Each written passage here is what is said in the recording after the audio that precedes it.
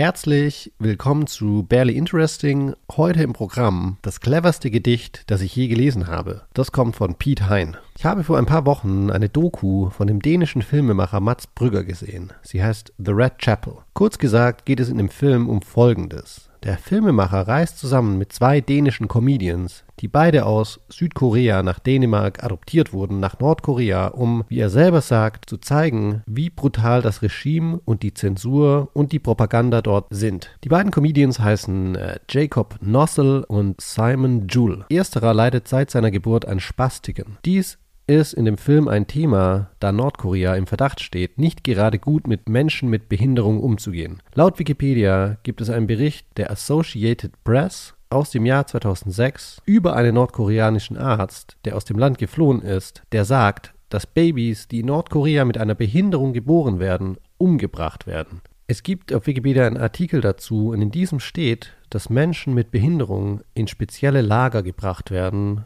und dort unter den unmenschlichsten Bedingungen leben. Ich habe auch wie immer meinen Blogartikel in die Shownotes verlinkt. Dort findest du alle Links zu den anderen Artikeln und kannst dir den Artikel auch nochmal in Ruhe durchlesen. Auf jeden Fall wird Jacob Nossel, der Comedian, der an Spastiken leidet, besonders gut behandelt, während er mit den beiden anderen in Nordkorea ist. Das Trio ist in das Land gereist unter dem Deckmantel von kulturellem Austausch. Der Vorwand geht so. Die beiden verlorenen koreanischen Söhne wollen zum ersten Mal in ihr Mutterland zurückkehren, um dort einige ihrer Bühnenstücke zu performen. Sie performen unter anderem das Märchen The Princess and the Pea von dem dänischen Schriftsteller Hans Christian Andersen, das in Deutschland auch relativ bekannt ist. Es ist eine wilde Performance, laut, vulgär und so weiter. Alles passiert natürlich immer unter der Aufsicht der Nordkoreaner. Diese versuchen den Besuch der beiden laut dem Film für ihre Propaganda zu nutzen, nach dem Motto: Schau mal, wir haben gar nichts gegen Menschen mit Behinderung und wir sind ein offenes, kulturell interessiertes Land. Und so wollen die nordkoreanischen Aufpasser die Stücke der beiden umschreiben, sodass diese besser in die Propaganda des Landes passen. Es ist auf jeden Fall ein wahnwitziger Trip und ich kann die Doku Red Chapel jedem nur empfehlen. Der Filmemacher Mads Brügger spielt in der Doku selbst auch eine große Rolle. Gefilmt und geschnitten wurde das Ganze laut Wikipedia von René Sascha Johansen. An einem Punkt in dem Film liest Mads Brügger vor einer Statue von Kim Il-sung ein Gedicht des dänischen Universalgelehrten Piet Hein vor. Das Gedicht geht so: What love is like. Love is like a pineapple, sweet and undefinable. Das Gedicht hat mir gut gefallen, also habe ich mal im Internet gesucht, wer Piet Hein war. Laut Wikipedia war er ein Universalgelehrter oder auf Englisch ein Polymath. Das heißt, er war in vielen Dingen sehr, sehr gut. Er war laut Wikipedia Mathematiker, Erfinder, Designer, Schriftsteller und Poet. Auch hat er sich damals, als die Deutschen in der Nazizeit Dänemark besetzt haben, dem Widerstand angeschlossen. Und seine beste Waffe gegen die Besetzer war das Schreiben.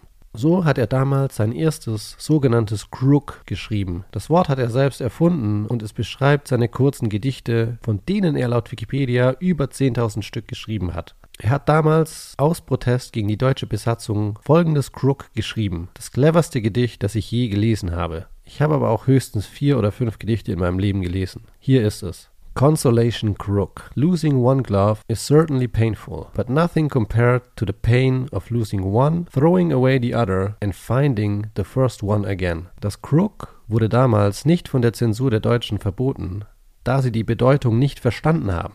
Die dänische Bevölkerung aber hat die Bedeutung damals laut Wikipedia verstanden und das Gedicht wurde zu einer absoluten Legende. Es wurde überall an Wände gemalt und gesprüht.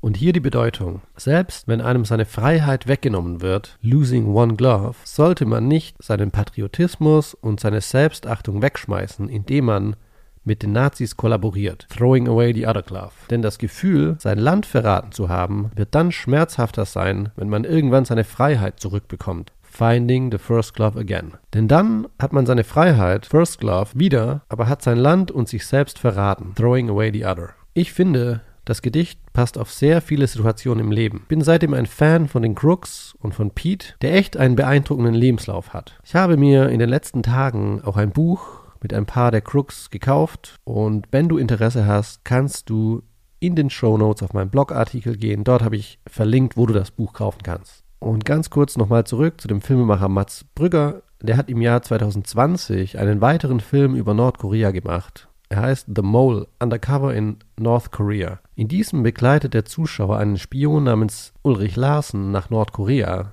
der alle möglichen Waffendeals und Drogengeschäfte in dem Land aufdeckt. Die Doku kannst du auf YouTube sehen. Ich habe sie auch in meinem Blogartikel verlinkt. Vielen, vielen Dank fürs Zuhören. Bis zum nächsten Mal.